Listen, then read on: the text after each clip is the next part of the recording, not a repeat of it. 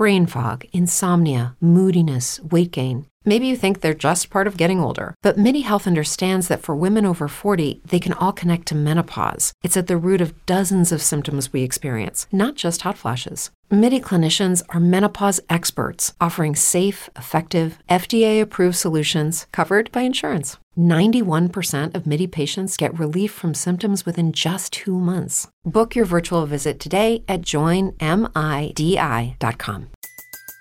Everybody in your crew identifies as either Big Mac Burger, McNuggets, or McCrispy Sandwich. But you're the Filet-O-Fish Sandwich all day. That crispy fish, that savory tartar sauce, that melty cheese, that pillowy bun. Yeah, you get it. Every time. And if you love the Filet-O-Fish, right now you can catch 2 of the classics you love for just $6. Limited time only. Price and participation may vary. Cannot be combined with any other offer. Single item at regular price. Ba-da-ba-ba-ba. Under cold Midwest skies, something lurks through the dark. From the rolling hills to the flatlands, they move through the fields.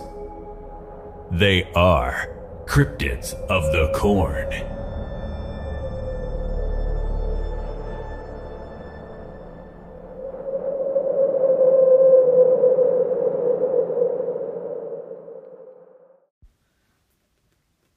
From the rolling hills of southern Illinois to the cold coast of Lake Erie, this week we are your guides. I'm Justin. And I'm Jay. And welcome to Cryptids of the Corn.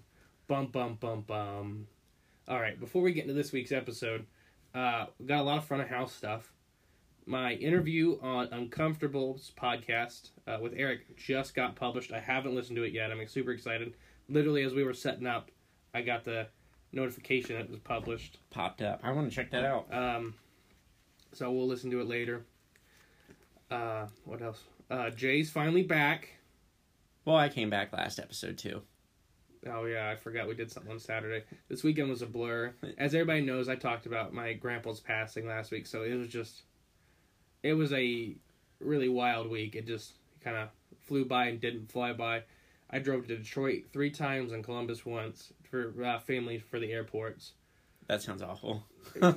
Detroit's not that bad to get to the airport. Right, yeah. Because you don't got to go into Detroit. Yep, it's outside of town. So I appreciate that, unlike Columbus, where it's... You got to drive all the way through Columbus to get to the airport. Unless you're going to Rickenbacker, which if you can fly out of Rickenbacker, do it. I don't even know where that is. It's a little tiny airport. It's got 2 terminals. Oh, nice. It's super nice, and the TSA there is super nice. You didn't get the glove treatment? No, they're all just like, go. The guy in front of me had a little pocket knife, and they just put it in a safety bag and sent it with them. Oh, nice. Very laid back. Yeah, they don't care. If you're going to steal one of those planes just have enough gas to get where they're going. Yeah. It's like, yeah, go ahead. Steal it, see what happens. What other front of house stuff? So I listed our shows that we're going to do this year. Not shows. Conventions. And, booths we're going to have. Yeah. We're going to have. We're trying to get on Crypticon. I just finally got a hold of those guys yesterday. They're going to post it probably this week, and it's like an application-based thing. They're very picky with who comes, which makes sense, because they are the premier event. Right, the leading... They don't need to fill spots. Right. Unlike these other places, where it's more open, where it's like, we have a spot.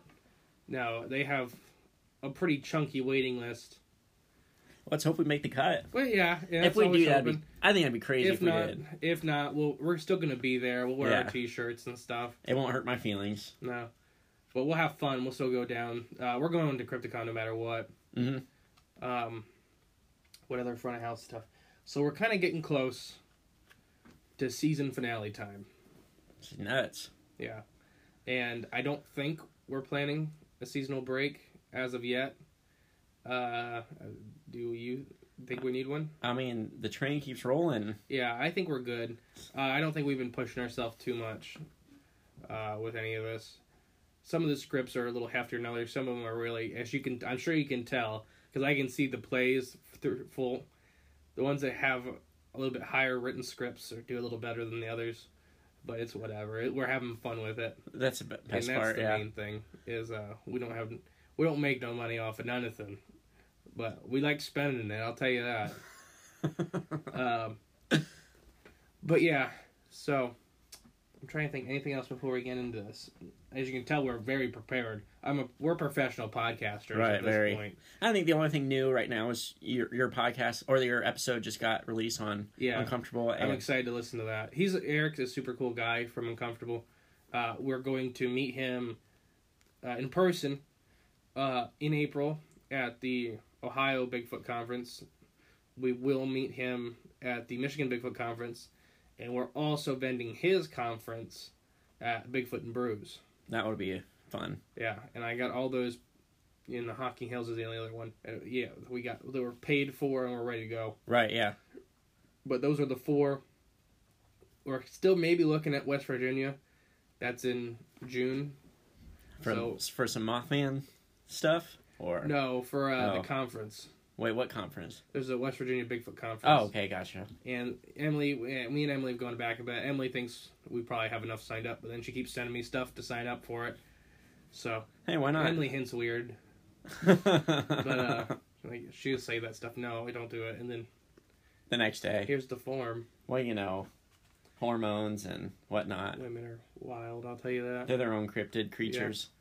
We still don't understand them, especially in the morning if you wake them up too early. Yeah. So anybody that listens to Uncomfortable's podcast, I'm sorry if I sound like a dork. I am. So this one, I was actually pretty nervous to do the interview because on this one I can hit stop whenever I want. When you take that away, that's a little bit different. And I wrote it out better. So when I told the story on here, it was a little more choppy and, probably not as detailed because we were just telling it off the cuff. Right. And it was over 2 summers, so it was a lot of stuff. A lot of info to get out. Yeah. But so for him, I had it all written out and everything, which helped a lot, just to keep it smoother, so I wouldn't get stuff mixed up and stuff like that. I'm going to check that out. We'll probably listen to it right after this. All right, so this week, we're doing something a little different. It's a J episode, and we're going to try to get some more of these in, because they are the most popular episodes. Yeah, my one. Yeah. But it's tied for first. Hey, I'll take it, I guess. But we're going to cover a chapter in a book that I gave Jay, and it's Strange World by Frank Edwards. It's a second edition, what do we say, 1973? Yep, this edition was printed in 1973. Originally came out in 1964. Yeah. So we're going to, what's the name of the chapter? We're going to cover a chapter in it, a couple stories and stuff like that. So the chapter we're going to cover is called The Search for the Hairy Giants. Yeah. So very Bigfoot-esque things. So I came into possession in December. Yeah. Oh, it's either December or before December. You gave it to me right before Christmas, this book. Okay, then it was probably that week. Okay. I gave it to you that week. Probably, yeah. I came into possession of a large collection of books from everything from paranormal to UFO to Sasquatch.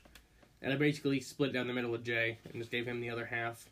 And they're pretty awesome. They're all old, too. Yeah, they're all vintage books. So that's a good comment to bring up, that if some of these stuff that's in this book seems dated, it is from the 70s, early 70s. True. And the original book is from the early 60s. Like, I think some parts they refer to Native Americans as Indians and things like that, and the white people as white men and think like the white man and stuff like that. Yeah. So, but I mean, it's fun to, jump back and listen to those words. So, anything you want to say before we get into it? Well, this book is also about it's got, let me see here, how many chapters. It's got 117 chapters, and they're all just little short, but they're all about everything from, like we said, from Bigfoot to the Bible to UFOs to just things disappearing, things in the sky, like everything you can imagine. There's a little story in here for almost all of it. Like, here's a chapter called Midgets from Mars, question mark? Like, I don't know, that sounds interesting. That's enough to... That is could be a future episode, but... Yeah. It just gives you a little bit of mystery and wonderment. Mm-hmm. But, all right, so I'm going to read this chapter from this book. You just want me to get into it? Yeah, and we'll just take a pause after every story. Yeah, So I'll finish the story, and then we'll yep. kind of talk Jump in about whenever you want. It's pretty fun to listen to. Okay. So, all right. The search for the hairy giants. When one species of creature is pushed out of its accustomed territory by another, the loser generally retreats to the wilder and less desirable terrain. That may explain why the thousands of reports of huge, hairy, subhuman creatures around the world always come from the fringes of the wilderness and jungles. Being not quite human, they would have to take what was left. And that seems to be exactly what they have done. There are many names for these creatures, but the names all mean the same thing in essence: the wild men. It is unfortunate in the Himalayas that they have become the subject of the white man's ridicule, as a result of their being called abominable snowmen. This came about when their tracks were noted as they crossed from one remote valley to another, making their way across the snowfield in the process. They do not live in the snowfield, and the alleged scientists, mostly publicity hounds, who hunt them in the snow, by so doing reveal their own insincerity. Because the creatures are generally shy, and because they customarily confine themselves to their own remote fastnesses,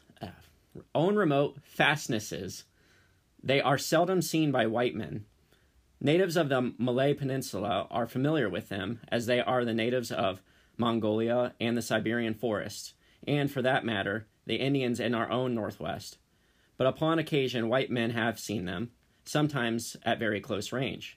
For instance, there was a report by a Soviet scientist, Dr. A.C. Pronin, leader of a hydrological expedition, all right, into the Pamir Mountains. And this is like kind of Russian. So some of these locations and names I might get wrong. So here we go. I cannot read Russian. I want to give it my best. So here we go.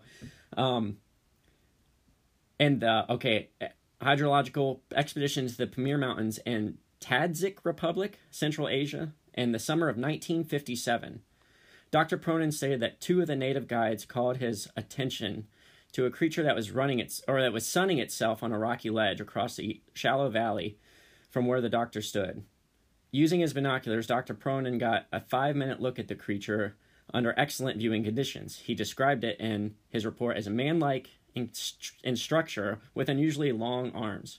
Its face was largely covered with hair, and its body was entirely covered. Wait.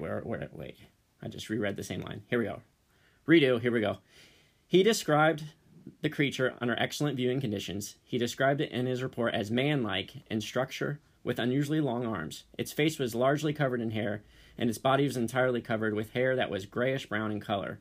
He estimated that it was 7 feet tall when it stood up. 2 days later, the doctor got another look at the same or similar creature, which he said can only be described as subhuman. The natives told him that the creatures were harmless to humans, and that they subsisted on roots, berries, and small rodents, which they dug out from under rocks. Now, I'm going to pause right there.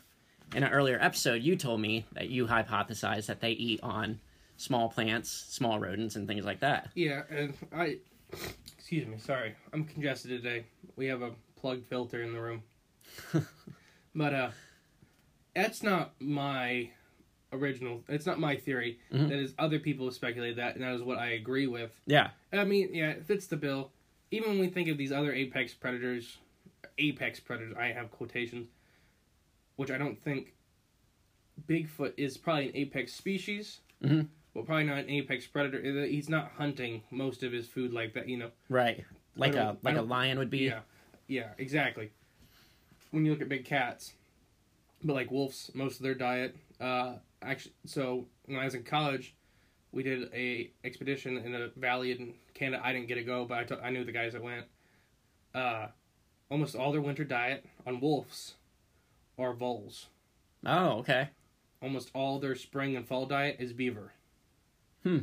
So most of the time, a wolf pack, the thing you think is hunting buffalo and elk and moose, right, is actually eating small game most of the time, because that's what makes sense. Taking down a big herbivore is dangerous. And a lot of energy. It's a lot of energy, and you fail most of the time. I think wolf hunts now, nobody quote me at this home, it's like 1 in 5 are successful. Oh, wow, okay. And I think big cats are less than that. Oh, really? It's like 1 in 10. Well, shoot, everyone I see on TV, they always get them. Yeah, because he's been out there for 4 weeks recording the same cat miss every freaking buffalo.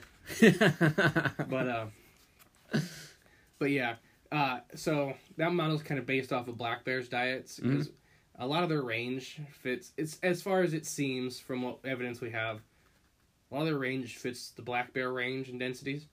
So we kind of feel that, or some people feel, and I'm a part of that their diets mostly reflect a black bear similar diet, which is 60-ish% plant matter, 30-ish% small, like mammals, amphibians, and stuff like that. Stuff that me and you could pick up. Right, yeah. And 10% larger stuff. Whether that's, black bears will eat a lot of yearborn or newborn deer and stuff like that if they can get them. Oh, okay. It's hard for a black bear to catch a deer. Yeah. But not when he's brand new. Right, yeah. But like black bears, a lot of their protein comes from, western chorus frogs and leopard frogs in Michigan. That's like, they'll just walk up creeks and stuff and they'll just eat, 100 frogs. And they don't tell that story too much. You don't see it on TV. You don't see it. It's not as exciting. Yeah. That's more of a naturalist or a biologist view of it. Mm-hmm. It's not the story thing, watching a 200-pound bear eat a 2-ounce frog. Frog, yeah.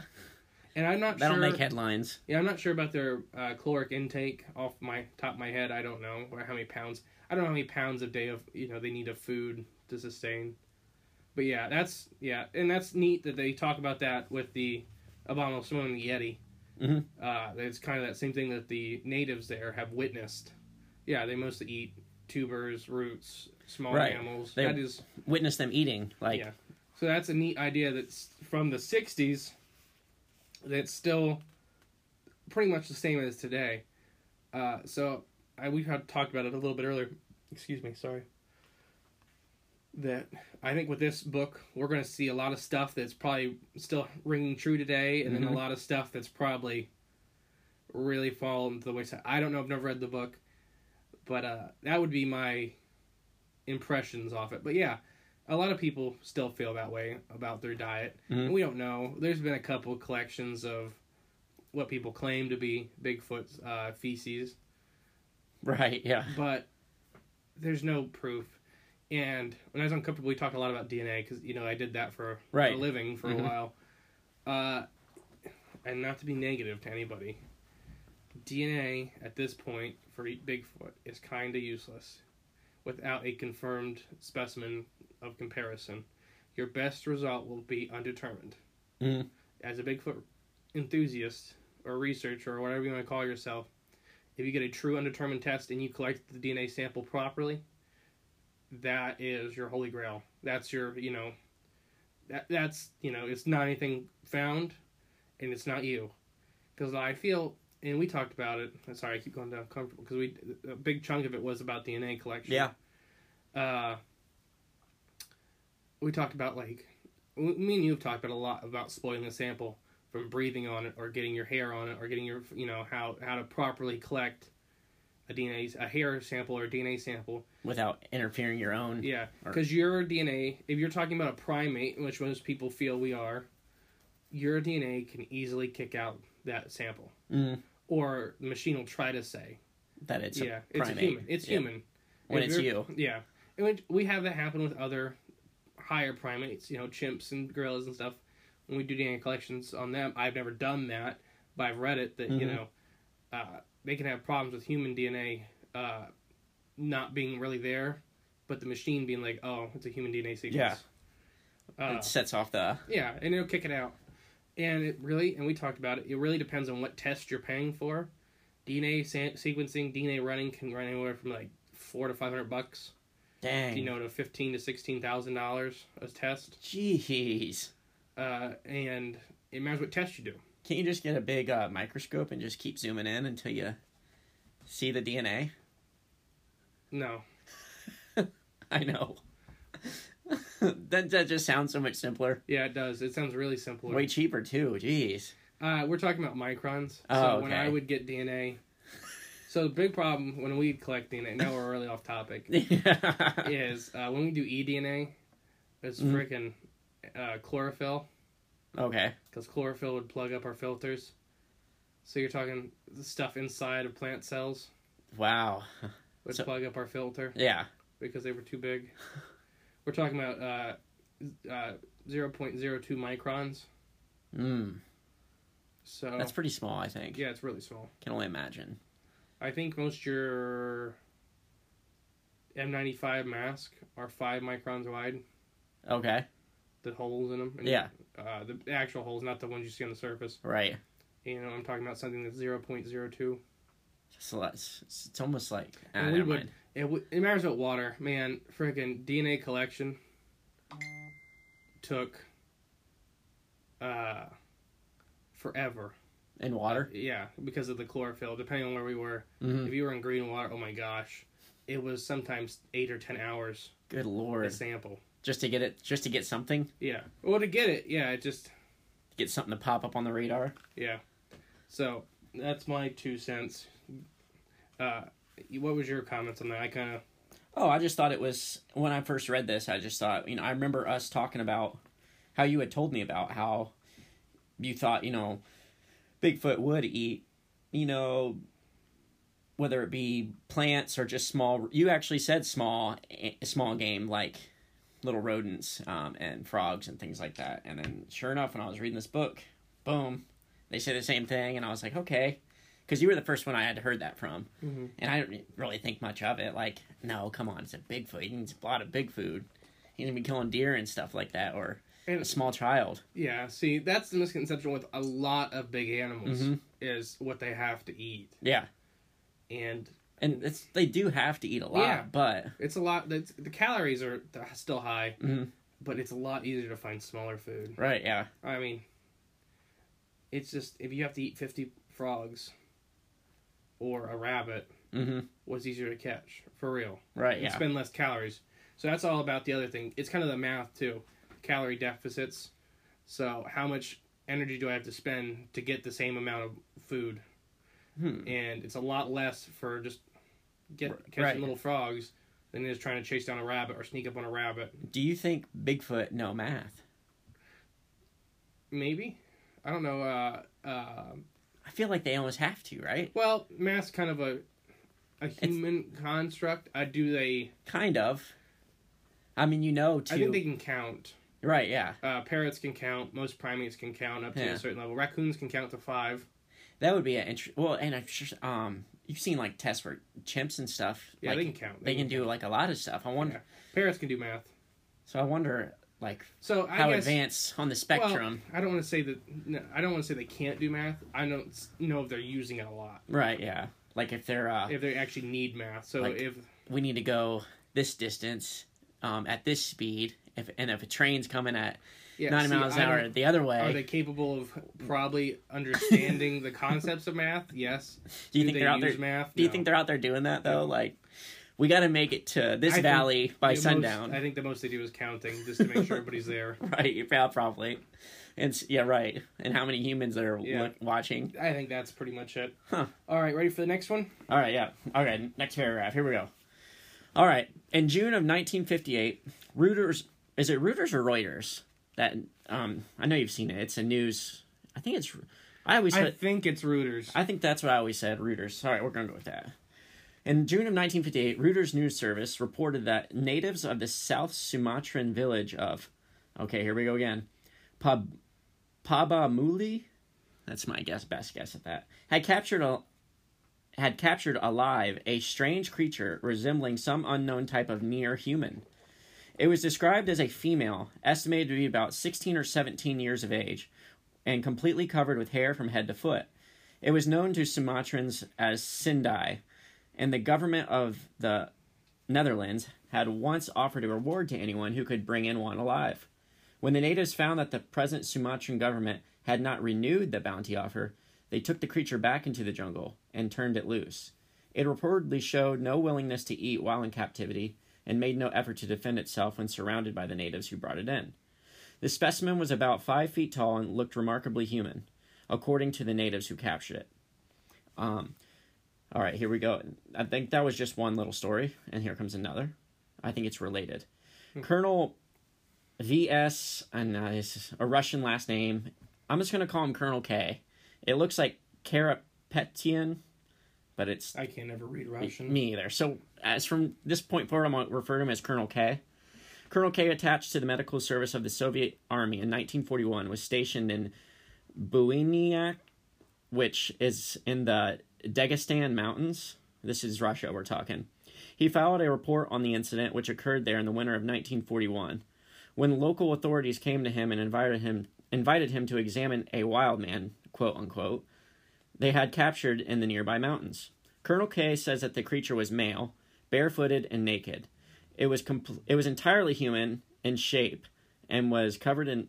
Sorry, I'm laughing. I just thought of something, but I'll get back to that later. Okay, hold on. Okay, Colonel K says that the creature was male, barefooted, and naked. It was entirely human in shape and was covered with dark brown hair and shaggy texture on its chest, shoulders, and back. The face, palms, and soles of the feet were not hairy. The sparse hair around the creature's mouth was bristly, similar to a man's beard. The hair on its head was long and very dark brown, and it hung down to the shoulders. It gave the appearance of a man slightly more than 6 feet tall, broad-shouldered, long-armed, deep-chested. The natives who were caring for the creature told the colonel that they could not keep the prisoner in a warm house because he perspired so freely that the stench was overpowering. The colonel's official report says that the wild man stood before him like a hairy giant, chest out, shoulder square, huge hands, thick, strong fingers hanging almost to his knees. When offered food, the captive made no response of any kind. He did not fight, nor did he make any attempt to talk, other than a whimper softly a time or two. Says Colonel K's report. So this is his report that he wrote.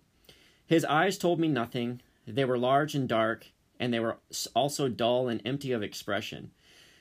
They were the eyes of an animal and nothing more. What became of the creature is not known, for Colonel K was transferred from that point a few weeks later, and what must have been one of the most interesting captives on records was lost to science.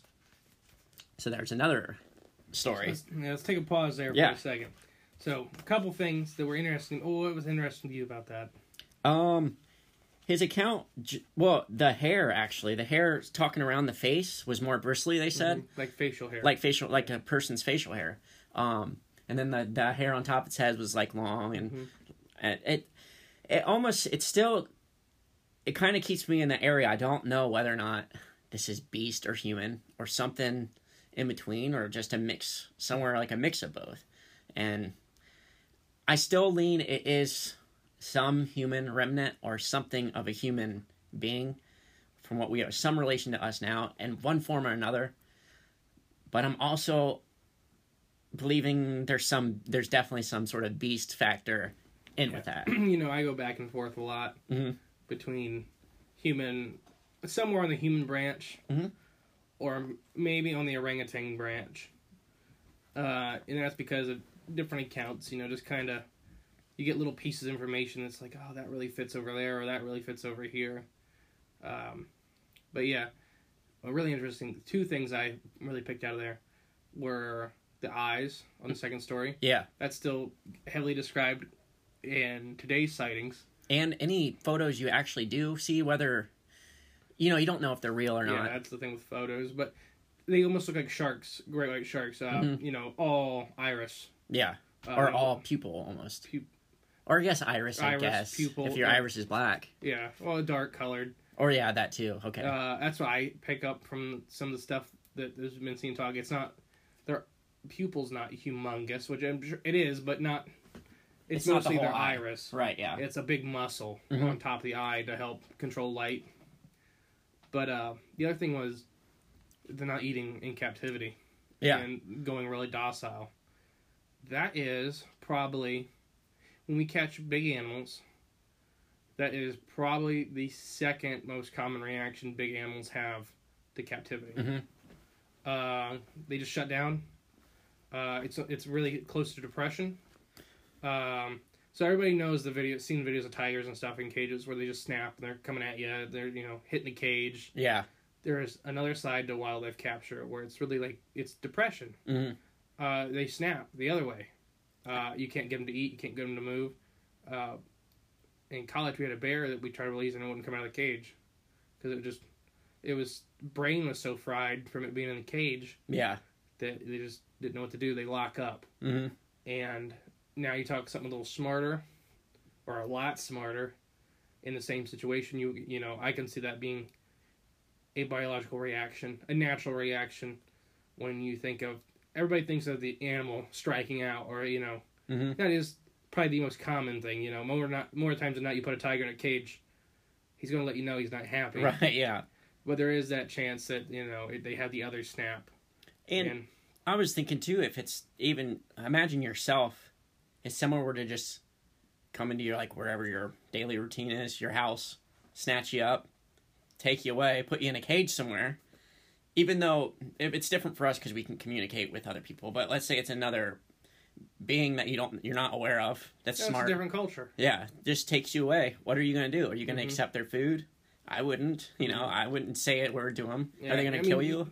You don't know. You can see that even in dogs, especially. Yeah. Wild dogs, like, they won't take food. Sometimes they will. Mm-hmm. If they're if hungry enough, yeah. Well, I've seen starving dogs videos, and they won't touch it because they don't trust you. Right. Exactly.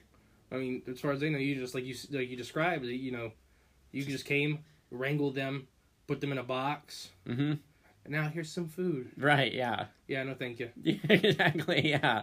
But I'm trying to think what else. Where was Captain K's story? I kind of missed that. So that one was, the first one was, his was Russia. Somewhere in Russia, yeah. The other one was in Sumatra. Which I believe, it looks like it was is that in Netherlands? It seems, Sumatra? Maybe I spelled it, it's Sumatran. Oh. Sumatran. I don't know where that is. I know where Sumatra is. Sumatra's down, like, between Asia and Australia. Oh, okay, maybe. Well, I think maybe, unless it just says it was the government of the Netherlands that had but they might have been their territory. Gotcha. Okay, so like, that's Sumatran. Okay, so it is. Yeah, it's Sumatra. That's Orangutan territory. Oh, nice. Okay, which saw a new video about that came out. Future episode. I like the orangutan. That one's. Yeah, it's a neat one. They're mostly red. Yeah, like red oranges or something. Orangutan. Yeah. I think a lot of it. So there's an extinct group of orangutan in there. Extinct, quotation marks. I think a lot of the orangutan sightings, not all of them. Mm-hmm. I think you do have your Bigfoot-like creature down there. Mm-hmm. But I think there's a hidden group of orangutans that are still there. And that's what they're seeing a lot. Have you seen that video of the guy on the motorbike? Yeah, you showed me it. Did I show you that? Okay. But yeah, there's a lot. I think a lot of it is the extinct quotation mark orangutan species. Mm-hmm. I can't remember when they went extinct. I'd have to do more on that. I used to know about it, but it was they're not long-term extinct. They're not like, we're not talking thousands of years. It was relatively new extinction event. But yeah. All right, continue. Alrighty. Next, here we go. In 1939, when Mongolian and Chinese troops were fighting in one of their innumerable border wars from South Park, Mongolians trying to tear down my wall. That's what I think of every time.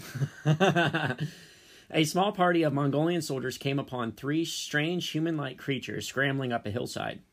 They shot them and reported that the creatures looked like wild men without clothes, covered with hair about 3 inches long, and that description fits the man-like creature that a Mongolian chemist encountered on a field trip in 1947.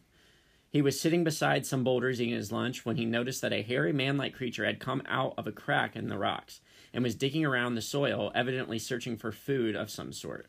The chemist watched the creature for about 15 minutes from a distance of less than 100 feet, and his description is similar to that which Colonel K gave of the captured wild man he examined. The natives of the mountainous region of the American Northwest, from Northern California to British Columbia, lived in fear of giant hairy men who assertedly made their home in dense forests in that area.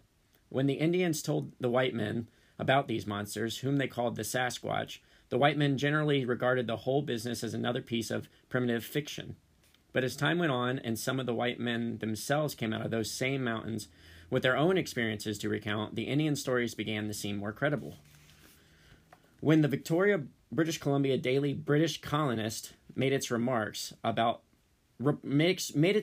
report from Yale, British Columbia, and other Under date of July 3rd, 1884, a lot of people who had stories to tell of these Sasquatch began to step forward. The Daily British Colonist, which is a paper, told how a train crew had spotted a creature that appeared to be half man, half ape lying beside the tracks at a deep cut about 20 miles north of Yale. The train was hurriedly stopped, and the train crew managed to grab the creature as it attempted to scale the steep rocky bank. Unable to take it alive without being scratched or bitten, one of the trainmen got above it and knocked it senseless with a piece of stone. They tied the creature to with a bell rope and put it in the baggage car. A large crowd assembled to see the captive when the train reached its destination. The paper quotes the train crew as speculating that Jacko, as they called their captive, had ventured too close to the edge of the cut and had fallen to the track, stunning himself, which might explain why he was lying open when first seen. Within a day or two, he was fully recovered and none the worse for his rough treatment. He looked like a small, hairy man covered with black, silky hair, except for the hands, feet, and face. He walked on 2 feet, was about 4'10" tall, and weighed 127 pounds. Unfortunately, Jacko was allowed to leave the scene with some itinerant showmen, and what befell him is unknown. But from the descriptions, it was likely that he was a young specimen of the Sasquatch, and that he grew to maturity with his fur would have changed color. So that one was pretty interesting. So let's pause. There's a lot there. That was a lot. So let's go back to the Mongolians. Okay. People that don't understand. What do you when you hear Mongolia? What do you think of as far as habitat and terrain? In that like wide open steppe area, like isn't Mongolian just like vast like grasslands almost? There's mountains? grasslands. There's desert, and there's a lot of big wetlands. There's mountains. So a little bit of everything. And it has a super low population density. Yeah. And it has tons of area with nobody. Expeditions. It's one of the hardest places to do biological surveys in the world. Why is that? It's so big, and with nothing out there, and so much different terrain, you have to pack so much stuff to survive. So it's just unforgiving terrain. Yeah, and it's a variety of stuff. Like, you'll run into these giant wetlands in between the dunes, and you can't get around them. That's crazy. And you can't go through them. And then you run into mountains and rivers, and then so, it's 20 below zero, and yeah, and it gets super cold at night, and it gets super hot during the day. Yeah. It's like a different planet. And I've seen a couple biological surveys go through there, and they discover stuff pretty much every time they go to Mongolia, because you can't get to it. So if you can brave it and get to a wetland, you'll discover new bugs and all kinds of stuff. Well, that's they all live off of milk and riding horses there, right? Yeah, it's the Mongolians are a very extreme people. Yeah, a very tough breed of people. And I mean, they hunt with eagles, so. Well, and my favorite sport's sumo wrestling. The top sumo wrestlers come from freaking Mongolia. Oh, I could see that. They're monsters. Yeah, they're monsters. They have to be where they live. Yeah. They remind me a lot, actually, of the Inuits. Okay. With how they set up their huts and everything like that. Not their huts. What are they called? Yurts. Is theirs yurts? Yeah, I think that's the yurts that they have. Those are the big round tents, right, basically? Yeah. With how their lifestyles are and stuff like that. They really remind me of the Inuits, which are another extremist group of people. Are they nomadic? The Inuits? Yeah. Yeah, a little bit. I think... And the Mongolians are very nomadic. Yeah, I thought so, too. That'd be a great lifestyle. So, moving on to the Sasquatch story. So, I've heard that story before. Oh, you have? Okay. Yeah, which but one? It was different. Jacko. Okay. So, when I heard the story of Jacko, he was not alive. What happened was he was unconscious on the side of the railroad tracks. He heard the train coming. He ran up the side, and then he fell to his death. And he died. And they put him on the train car, and he was seen... like 6 or 7 little towns, like pretty much every town, they'd be like, look at this thing. And the Smithsonian wired that they would pay, what year was that? Do you remember? Yep, it says it right here. It was July 3rd, 1884 is when they told the story. So before that. Yeah. But the Smithsonian offered like $1,000 for his body. Yeah. Which is an insane amount of money. Back then, yeah. Oh, yeah. Insane, actually. That's a lot of money. I think it was $1,000 flat. And so they were buying ice, put on Jacko's body, and they couldn't keep him. And eventually they just threw him out of the train because he started to rot too bad. Yeah. And we already know they stink. Yeah. So, yeah. That's the story I heard. Jacko wasn't alive, and they just threw him out of a train somewhere. Which, I mean, it's not too much different than this. This just says he left with some guy. Mm-hmm. Maybe they, made it a nicer ending for this story. For the book. Yeah. Yeah, Jacko died because he fell off a cliff. Well, even though in this story it says they hit him over the head with a rock, too. Like, to knock him out. Yeah, I don't... That's a little aggressive. But... When they release him. Sorry we hit you in the head of the rock. Yeah, your service no longer. Bye. We thought you were neat. yeah, gunk. Hey, friend. Boom. I don't want you to bite me. I'll just knock you out. All right, there's a few more here. We're almost through it. Okay. All right, so next. Mr. and Mrs. George Chapman and their 3 small children lived in a cabin near the little river of Ruby Creek on the Fraser River. Was one of their children William? Ooh. Wait, William Chapman? Mm-hmm. Why do I know that name? Is that a real thing or not? I don't know. Let's find out. Okay, on the Fraser River, they were... Let's start over. What state? I believe it says it in here. I think this is Northwest U.S. Okay. But I don't think it... Somewhere out there. Yes, somewhere out there, I believe. Okay, here we go.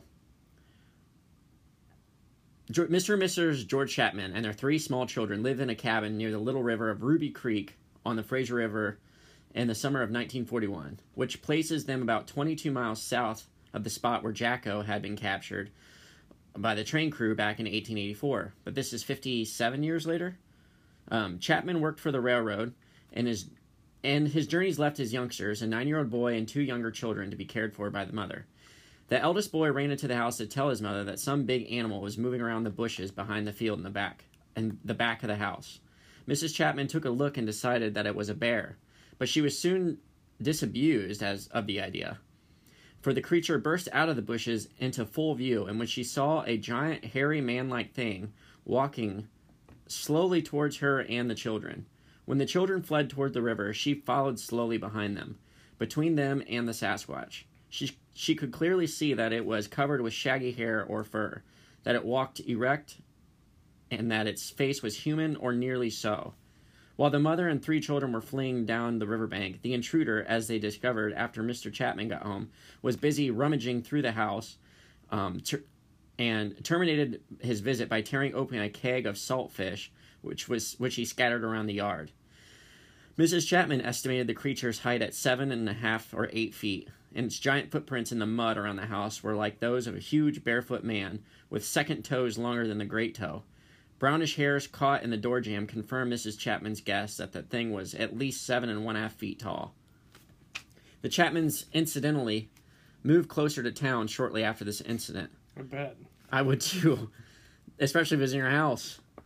The vast wilderness areas of the northwestern United States had been the scene of hundreds of encounters between modern man and these half-man or hairy giants, known as Sasquatch. In 1924, a gang of loggers, pretty hairy citizens themselves, pretty funny by the author here, left their camp in the forest and refused to go back because they had been besieged by several giant ape-like creatures that pelted the loggers with rocks and clubs and tore up the camp. I think that was the end of the Chapman, if you wanted to say anything. Let's stop for the Chapman. Okay, then I think I got one more story and we're caught up. After the logger story? Yep, after the logger story, or it might be the logger story coming up last. So we're going to stop and talk about the Chapman stuff. Yeah. I think I've heard that story before, but an interesting thing. So when we were talking about earlier about how some of this stuff holds up over time and hasn't really changed. So we talked about this on the interview too. The rogue Bigfoot. When you got these individuals, it seems, that do very out of characteristic stuff them. From what we understand. From what we understand of their normal behaviors. They call it rogue. I don't think that's the right term, because when an animal... Rogue is something else for other animals. They're always 7 to 8 foot tall. The ones that go rogue. Mm-hmm. They're always by themselves. They always do stuff like this to get into stuff they shouldn't and stuff like that. It almost seems that these are the teenage males that get pushed away. This is the year they get pushed away, or the years they get pushed away from the rest of the family unit. so they're a little more rambunctious. And it takes an event, like with my story, Dad shooting in the trees at the thing, so he finally got shot at, and that was the event, and enough everything to tell him. stopped. And he went back to doing what he was supposed to be doing. Do you think, like, maybe as they're growing up, they want to interact with people, they want to get into things? I think some do. I definitely, yeah. And they're taught, like, no, you... Yeah, so I believe that fully, yeah. That some really want to push the envelope. You know, some even want to scare us, you know, just playing around. And you're just curious. Mom and Dad's probably like, yeah, it's dumb. You don't mess, Yeah, if they find out you're here, they'll come for you. They're like ants, talking about us. Right. You know, the thing about humans is we basically are ants. If you kill a person, or a person goes missing, they know that the woods is just instantly full of people. Yep. Come to look for them. Yeah, so it's not worth it. But I think your young ones, I've heard a lot of stories of like 5-footers kind of messing around people's houses and stuff. Not destroying anything, but your Just 7 checking to 8 stuff out. footers are the ones that seem to be doing destructive behaviors, stealing behaviors, getting into food, really, really pushing the envelope, and even borderline aggressive. And I think that's a common thing with all nature, especially males and especially primates. You get pushed off from the family. You're trying to be essentially a man, and so there's easy food. You're like, why can't I have this food? And just because mom and dad warned you about it forever, what do they know? And we do the same thing. Exactly, we do. I mean, you see that in other primates. You can see that in gorillas, culture. They basically have a culture and stuff like that. So, in human beings too. I mean, what do you do really the first? You know, you grow up, mom and dad telling you, you know, don't smoke cigarettes, don't drink this, don't do that. And the moment you turn 18 and you can, guess what? If you want to do it, you're gonna check it out. And then it takes 1 or 2 big events, and you're like, oh, okay, mom and dad were right. Exactly. And I think that's kind of what happens with these that's rogue Bigfoot. Yeah, that's kind of how I'm feeling about it too. Momo, the Missouri Monster. Oh, okay. The Big Muddy Monster was about 8 foot, and I think the Minerva Monster was about 8 foot. And they're reporting Bigfoot's getting bigger. I don't know how big Bigfoots get. There's reports of them all the way up to 15 feet, what we've talked about. I don't know about that, because we talked about the pound per inch of growth kind of deal. Yeah. You know, you can be a couple inches taller and be twice the weight. Right, exactly. So you're jumping up calorie intake so much. Not saying it's impossible. No. Just saying my personal thoughts on the issue. I'd say if it does, I think I'm not ruling it out. It don't happen, but I say if it does, it's very few and far between. Yeah, it'd be you're and those ones that do reach that, you don't want to be in there around them. No, because they got that big for a reason, or somehow because they know what they're doing. I think that most adult males really top out at like your what was I gonna say? Your 12 feet range, somewhere in there. Like that's the top of and those are probably the rare ones too. Yeah, I think your big alphas are, you know, probably the 11 to 10. And they could get bigger. And then we also talked about when people can be really bad judges of big things. Right. Especially when that thing is big. And scary looking. Yeah. It's about twice the height. Yeah, let's say you look up at a 10-foot Bigfoot, that thing might as well be 30 foot tall. Right, yeah. You got a building looking over you. With, like, red or yellow eyes, one or the other. Yeah, green is what mine was. Green, yeah, that's what it was. Chartreuse. Yeah, chartreuse, that's the good word. But yeah, so, how did we get on that topic? What was about that story? Oh, the 7 to 8 footers. Oh, yeah. Yeah, they seem to really be your main troublemakers. From everything I've read and everything we've looked into, and my personal experiences, it just seems to be. I don't really think you're ever in like actual danger most of the time, but it's scary. Oh, it's yeah. a big thing. It might be like the one on the other side of Ohio that was throwing stuff around because she stopped feeding him. Yeah, and she didn't even know she was feeding him. Right. Yeah. The woman had a compost pile, and they left on vacation. But so she put her food scraps in this compost pile every day, and she'd heard animals get into it, and she just assumed it was animals. And then she came back after 3 days, and they had completely destroyed her yard, ripped all their bushes out of the ground, all this stuff, and had negative Bigfoot activity for weeks. And she finally got a hold of a researcher, and he's like, yeah, you were feeding him, and then you stopped, and then they got mad. So he's like, don't feed him anymore. You know, a lot. Right. Oops. So, yeah. What's your last story? All right, the last one here. I think it's the last one, pretty sure. All right, in August of 1958, when a road building crew was driving a road into the mountain wilderness near Bluff Creek in Humboldt County, California. I got the footprint right there. I was going to say, Bluff Creek sounded very familiar. What's that bottom one? Ah, nice. Oh, yeah. Well, that's, isn't that Patty? Is Bluff Creek Patty? No, same area. Oh, okay. Oh, is it? No. Yeah, I don't know. Bluff Creek's a logging company. Okay. They were surprised one morning to find what appeared to be giant human footprints around the equipment, clearly defined in the fine dust. The same thing happened for several days, then things became more interesting. The owner of those 16-inch bare feet with a 50-inch stride picked up a 700-pound tire and wheel for a bulldozer, carried it several hundred yards before dropping it, and a steel drum of oil weighing 300 pounds was carried up a steep mountainside and finally tossed into a deep rocky ravine.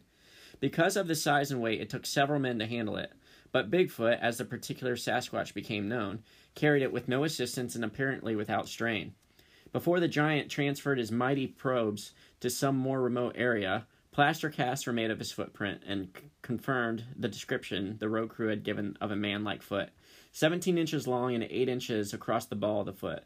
And this one also displays the anatomical peculiarity that has been noted elsewhere. The second toe is longer than the great toe. I didn't know if that one had it or not. I was just checking it out. I think it's the Bluff Creek one. Continue. But this could always be a different... Mm-hmm. I mean, you notice how many is there? Okay, because there's one more, but it still involves loggers. Robert Hatfield is a logger who lived in Crescent City, California in February of 1962. But at the time of this incident, he was visiting with some friends, Mr. and Mrs. Bud Jenkins, who lived 4 miles from Fort Bragg, California.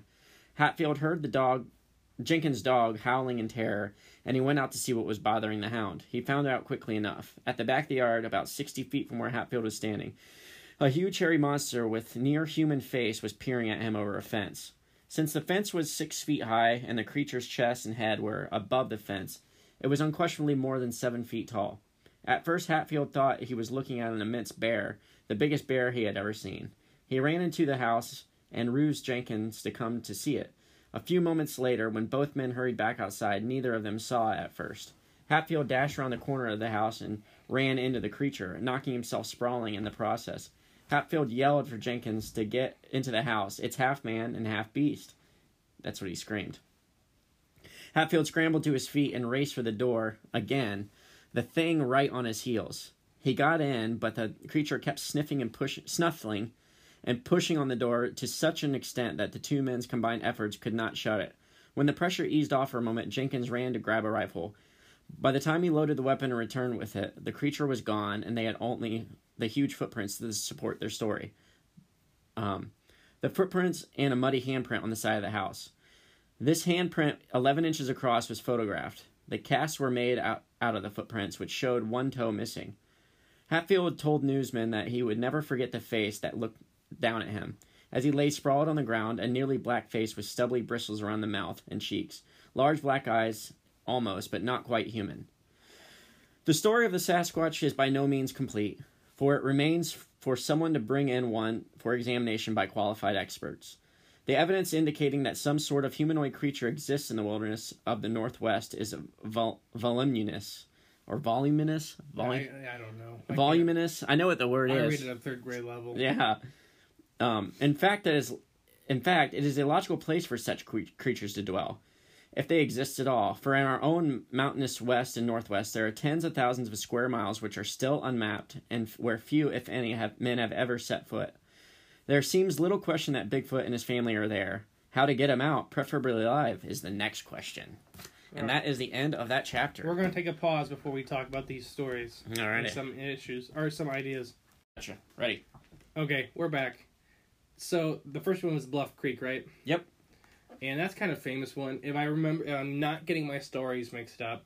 Well, I guess one thing to compare is all the big stuff being flipped around. Mm-hmm. Remember my story? Yeah, your car hood and car hood and all that stuff.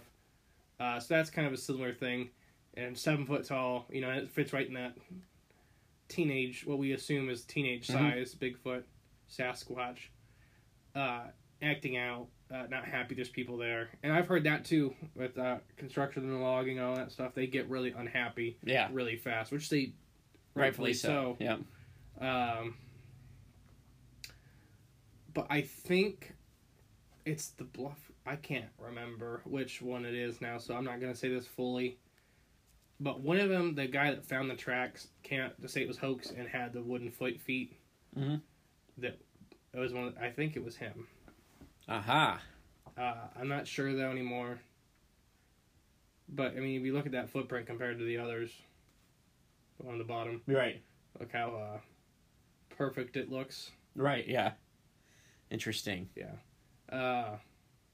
No big spongy pad like we see with some other ones. I don't know. It's just interesting stuff. Makes you wonder. And then it talked about the end of the chapter. Oh, did you have any comments about that story?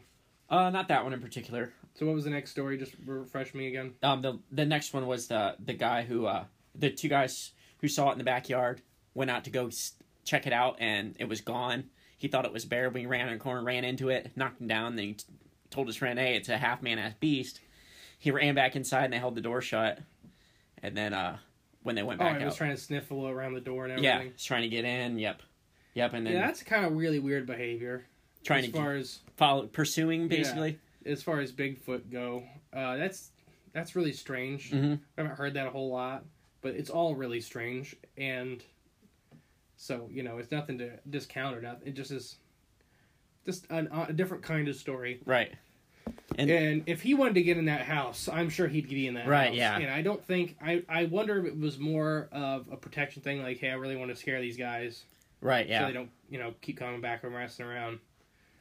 And I think we've witnessed that behavior before in some of the other stories. Hocking Hills, a lot of theirs, it was what seemed to be super aggressive. Mm-hmm. With nobody getting hurt. Alaska, I've heard those stories. Yeah, Alaska's a little different, in my opinion. Yeah. If you're going to get eaten by a Bigfoot... It's going to be in Alaska? I think it's going to be in Alaska or Canada. Because those guys are still a little more wild. Probably more protective there. Yeah, they're a little more wild. Like, this is the last frontier. Mm-hmm. You ain't but like industrializing this. With Hocking, they're super aggressive. Like, we've heard all the false charge stories, the big rocks being flung past people's heads. And we've talked about rock throws. If they want to hit you with a rock, they're going to hit you with a rock. So if you don't get hit, that is your warning. Yeah. They did not miss. Right. That was them trying to be nice. They're very accurate. That's them trying to be nice to you. But, so when you have that hyper-aggressive, that makes me think of maybe it was trying to protect something and really just scare these guys. Like, I think a lot of the Hocking ones are really just trying to scare you.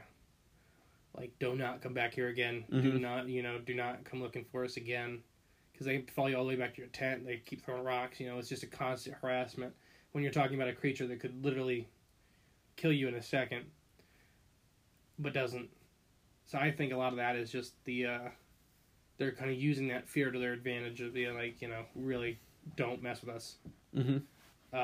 Because I think if you do go too far, we don't hear those stories because you're not here.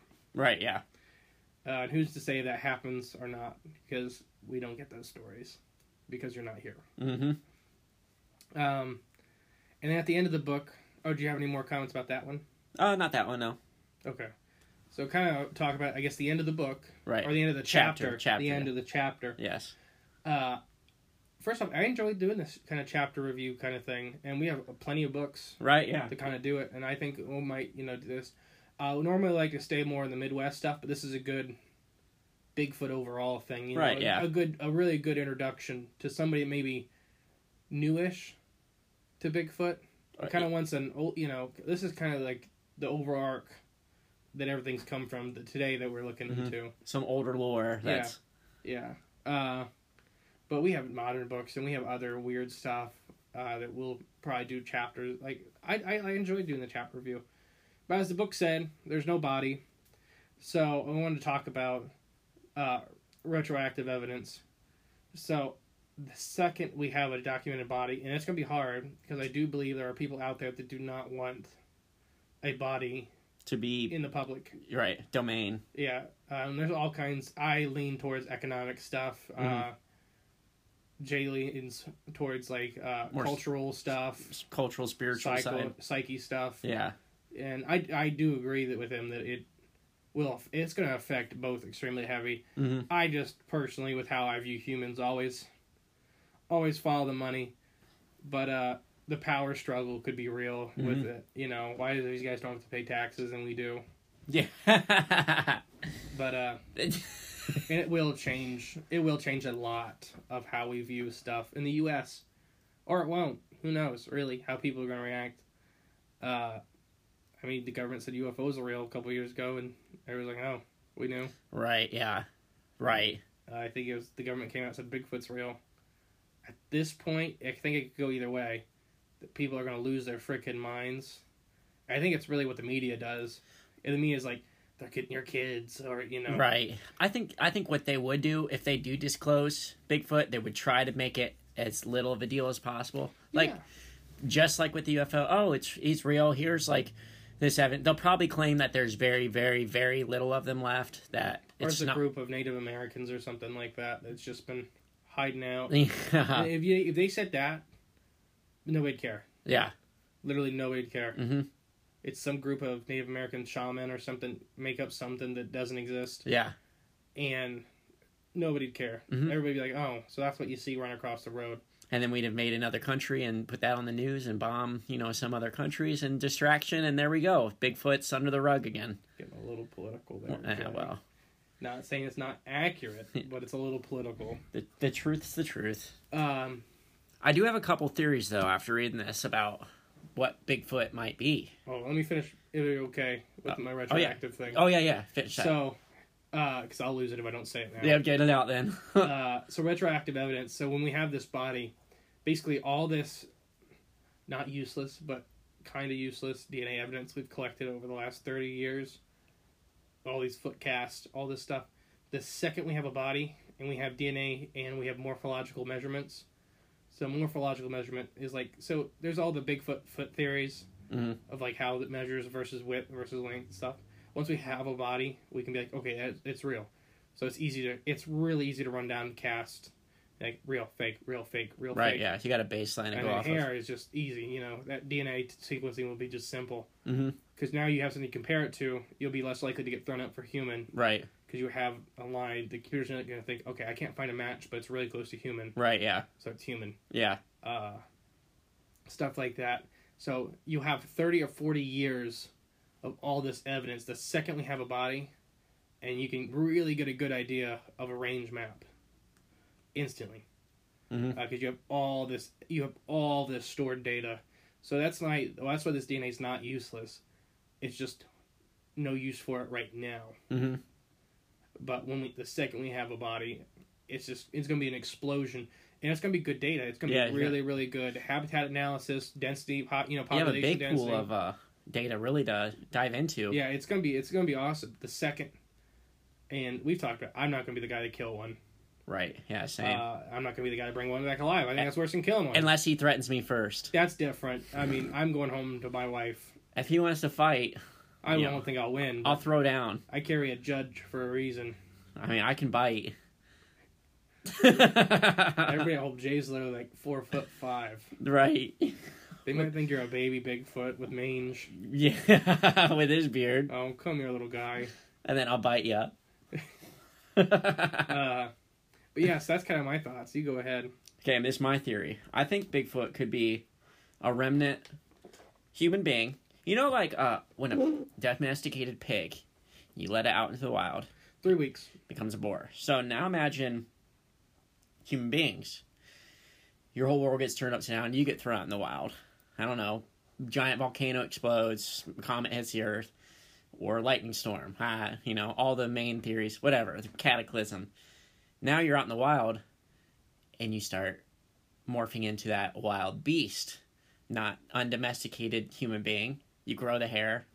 The eyes go from human-like to more animal-like. The iris is wide and you get the dark, dead eyes. You get the hair that just grows uncontrollably to keep you in the elements, and then you develop that way, and then that's what we're left with now. They're still here, but they're ancient humans that have bred down the line. So you're saying genetics. It's like a generational thing, not an individual did this. Correct. Okay, like, because with pigs, it's an individual. Well, I think it could have started that way. And then you had those ones have babies. Then they're born like that. But you're saying probably more from a more primitive human to start?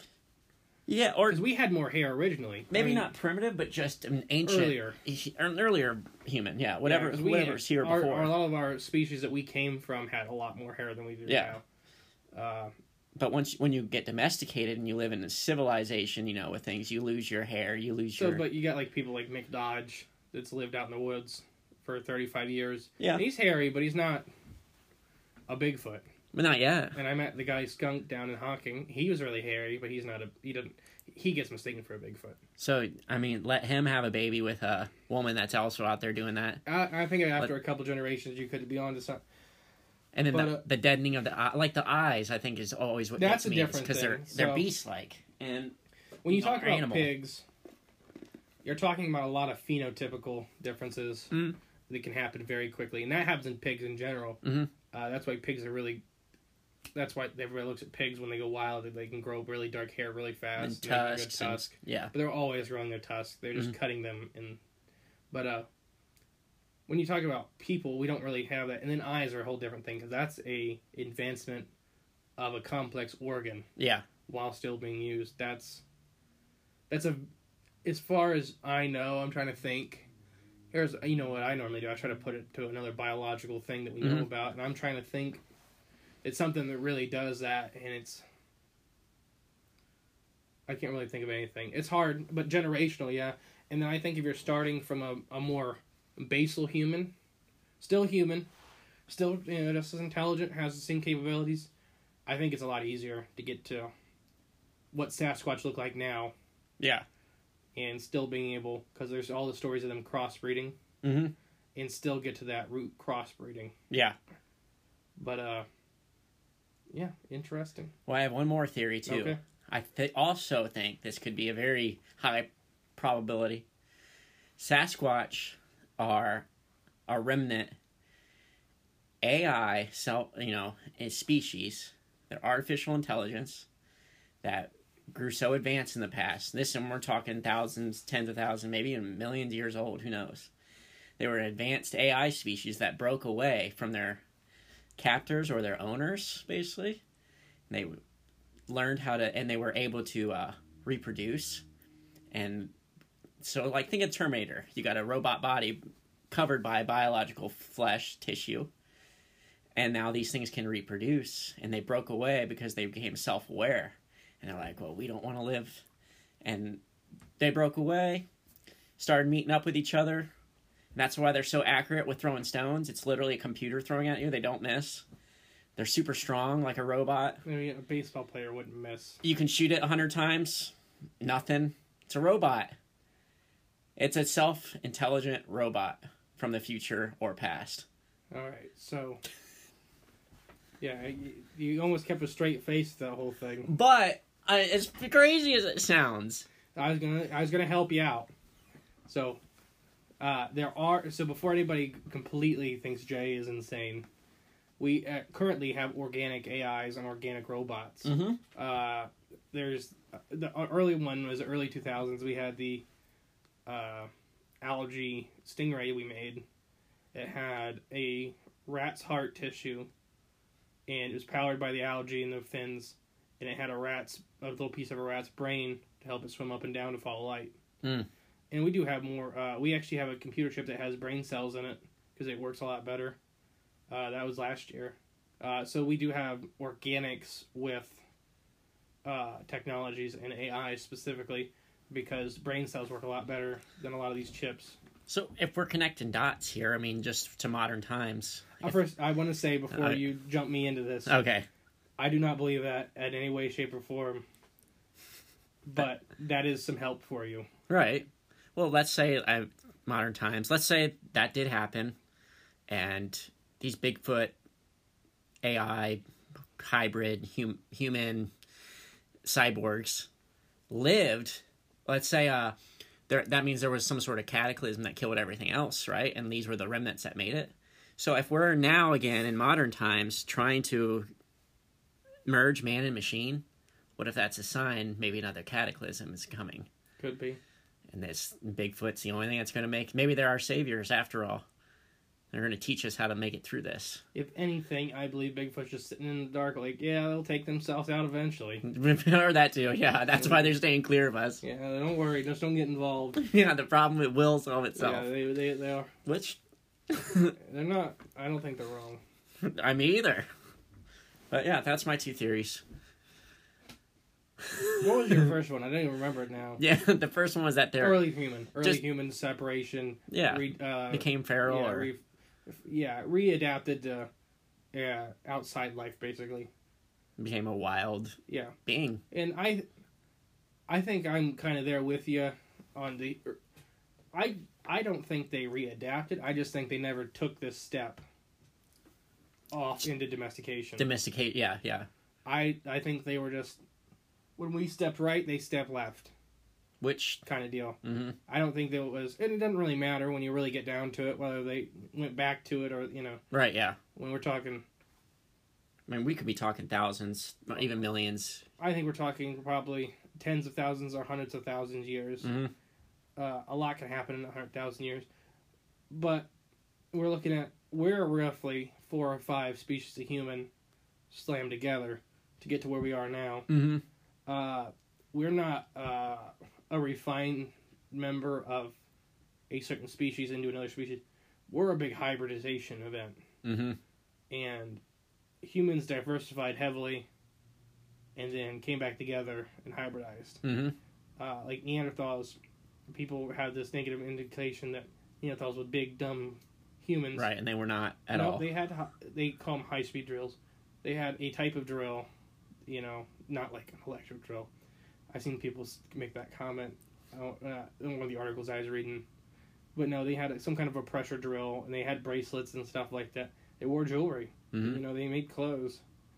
And they were tougher than us, but Neanderthals did not go extinct. They were bred to extinction. Mm-hmm. But their DNA is still present, so they're technically not an extinct species. Mm-hmm. It's a hybridization event. Yeah, Neanderthals didn't go extinct. We just kept making babies until we watered them down. Yep. Same with Cro-Magnon and all of our ancient ancestors. Denisovan. And that's the one that some people kind of look at. I've heard recently about Sasquatch that Denisovans were actually really big. Mm-hmm. And I found no evidence either way yet. That they were big? Yeah. I think that came from that tooth they found, and they found a pinky bone. Yeah, and so scaled up. Like I said, I've seen no evidence either way. Right, yeah. Whether they were really big or really not. Yeah. Normal, normal relatively, mm-hmm. the 5 to 6 foot that most human species fell into pretty early. Is that kind of the range? You had some, like the pygmy people. Right, yeah. That were, 3, 3.5, and there's a couple different species of pygmies. The latest living one was, I'm trying to think what they were called. I used to know the name. Basically in Africa, and white people from England would come and hunt them. Pygmy people? Yeah. How sad. These desert dwellers. And they were really small because they lived out in the desert. Yeah. And they'd pay these other Africans to take them out to hunt them. Wow. I think there's still a stuffed one in the British Natural History Museum. I have to Google that and see it. I can't remember the name of this tribe, but they were really small little people. And they're proportional. They weren't... So without being derogatory, so like a genetic disorder, like dwarfism or something like that, those people were generally unproportional because it's a genetic disorder. These guys were proportional, so they just look like a scaled down version. It doesn't mean anything. It just, versus it was a bred effect versus a genetic defect. Mm-hmm. But yeah. Any other comments about your book? I think that covers it. Good Christmas present. It was a very good Christmas present. It's a lot to get into this one. Mm-hmm. And I think next week I'm going to put it on paper so that I finally make myself do it. We're going to cover some sort of atmospheric jellyfish. Ooh. Or atmospheric amoeba. Or the manta ray. Is it the Maryland manta ray? I can't remember. I know what you're talking about, but I can't remember where it was. yeah, we're going to tackle that, and we're going to try to get back on the Midwest Appalachia kind of train. And there's plenty of them here. I have a whole book over there called Living UFOs. All right. I kept that one. But yeah, so all the way from the suburbia of Chicago to the great Ohio River down by Cincinnati, we have been your guides. I've been Justin. And I've been Jay. And you've been listening to Cryptids of the Corn. We'll catch you next week with some atmospheric anomalies. Everybody in your crew identifies as either Big Mac Burger, McNuggets, or McCrispy Sandwich. But you're the Filet-O-Fish Sandwich all day. That crispy fish, that savory tartar sauce, that melty cheese, that pillowy bun. Yeah, you get it. Every time. And if you love the Filet-O-Fish, right now you can catch 2 of the classics you love for just $6. Limited time only. Price and participation may vary. Cannot be combined with any other offer. Single item at regular price. Ba-da-ba-ba-ba.